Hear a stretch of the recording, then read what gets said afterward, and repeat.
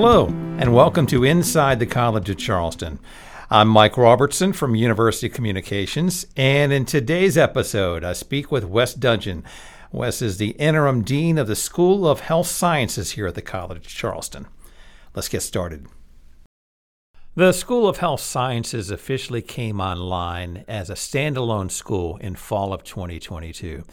You had the big task of building a brand new school from scratch. How did you do it?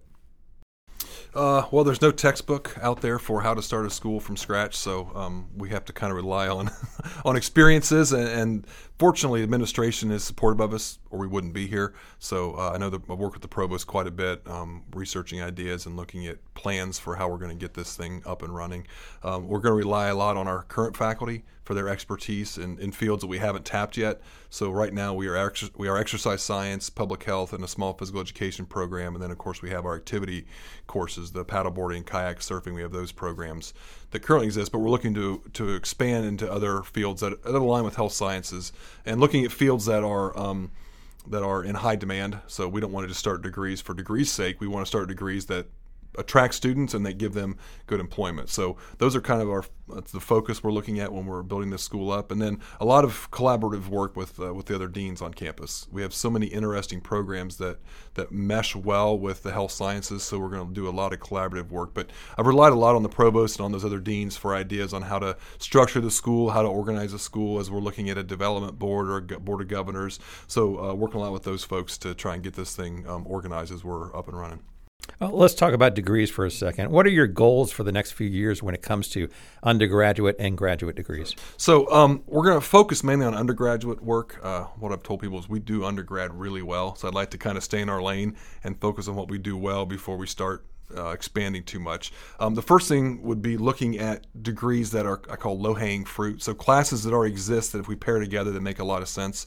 So, we can't advertise these programs yet because they have to pass approval processes both internally and at the state. But we're working on a minor in health informatics right now. That's a growing field. According to the U.S. Bureau of Labor and Statistics, big data is everywhere, and COVID showed us how important it is to be able to critically analyze data, not just regurgitate numbers. So we're working with folks in computer science and business on that proposal, and hopefully that passes everything this fall, and we'll be ready to rock and roll next fall with taking in students in that health informatics minor. Along a similar line would be healthcare management, or health, I think we're going to call it health services administration and management. Again, relying heavily on our colleagues in business as well as some computer science courses to help students get into that hospital management sector. There's the job growth there is maybe the highest of anything in the health sciences. I think it's over 30% growth in the next 10 years. So those are guaranteed jobs, those are high-paying jobs, and those are very influential positions. So we want to get our students prepped and ready to go in that pipeline. Are you talking to local businesses about what your plans are and working with them to make these majors? So we don't do as much industry work. Obviously, there's been a lot of interaction with MUSC in terms of what their needs are. So right now, we're focusing on the MUSC link, and then other state institutions where we can maybe send students for graduate work. But the job market for Charleston's a relatively small job market for these healthcare jobs. There are jobs here, but when you expand out to Jacksonville, Atlanta, Charlotte, that's where the real growth is going to be. So it's not so much the local contacts in business, it's more looking at those industry statistics on what's out there. You walk around the school and talk to majors. What are they saying about this brand new school? Well, they're students, so they don't always really appreciate what we have yet. And the good thing is it hasn't changed for them. And there was a lot of anxiety last year from students and faculty about what's going to change, and kind of the message was nothing. We're going to keep doing public health and exercise science, for example, like we've always done. So your classes won't change, your teachers won't change. You're just going to get a diploma that says School of Health Sciences instead of School of Education, Health, and Human Performance. Now, they are excited about some of those new programs we've talked about. Granted, they won't get to experience them as undergrads, but as they look, and we'll soon be alumni, that they're excited about being able to expand what we've done with the school. And we have some other other ideas on the table. One would be a nutrition program, so working with colleagues in chemistry to do kind of a food sciences, human nutrition type program that would allow those students to then sit for examinations to be registered dietitians. Nutrition's a expanding field, so we could do something there that'd be kind of interesting. That really ties in with a lot of our students' interests, as well as lifestyle medicine. So a lot of medical schools are now leaning into kind of a holistic approach to health, which, I don't know why we ever got away from that, but it should be. So the lifestyle medicine has 6 pillars, and the pillars are surrounding physical activity, proper nutrition, proper rest, healthy lifestyle choices, avoiding risky behavior, stress management, I hate to say common sense, but stuff that we all know is healthy.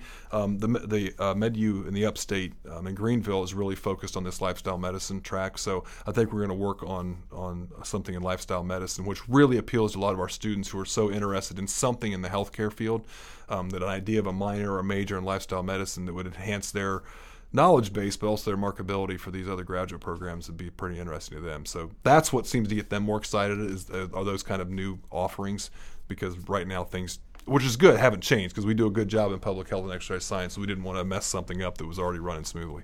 One of the things you also do very well is when it comes to research. There's a lot of research that comes out of your department. Can you give us an update of some of the projects going on right now? Sure. We really, and I will leave someone out, and that's not intentional, because everybody's really active. We've got a fairly young faculty, so they're all very engaged in all kinds of research. And what we kind of tab it as is we cover the whole spectrum of human health. With our research ideas. So we've got faculty studying some nutrition-related issues, so looking at the role of intermittent fasting, where you limit your eating window to a certain period every day. That's had huge impacts on older, more unhealthy populations, but this younger college age is relatively untapped. So we're going to try and lean in on that and look and see how that might impact. The main variable of interest would be mental acuity. Your body seems to focus better towards the end of your fasting window. So we've done some preliminary work. We're going to do some more work on that. Other faculty in the nutrition world are kind of looking at hydration. There's some strong links between hydration and a lot of chronic diseases, obesity, diabetes, and we know that people are chronically dehydrated. So trying to look at some of those cues about why don't we drink, what is it that causes us to drink, does something change in their physiology about that. So some of those things are more on the physiology side, some more public health type research we're doing. Morgan Huey studies how the built environment, so sidewalks, parks, walking paths, the new walking path over the Ashley Bridge. So she's involved with the mayor's office in the city on doing a lot of those projects, which students find very interesting, that, where you live, we know it affects your health, but actually studying the specifics on, why don't people move more? The sidewalks are, crumbling. You're going to trip over a root. There's nowhere to ride your bike on the streets downtown because it's not safe. So she does that kind of research. Dr. Leslie Hart just got a federal grant to study how microplastics that are found in hair care and skin care beauty products, how that affects reproductive hormones. She's traditionally done that work in dolphins, and she's going to continue to do that work, and she does live catches in Florida every summer and takes students down there. So she'll be able to expand that work, but she's also trying to translate that into human beings, because that runoff gets into the same water supply the dolphins are swimming in. It's the same stuff we drink. So she's also expanding that work into some things that may affect human reproductive hormones. Okay, Wes, thanks for the update. Mm-hmm. Sure. This episode was recorded by Jesse Kunz from the Division of Information Technology. I'm Mike Robertson. Again, thanks for listening to Inside the College of Charleston.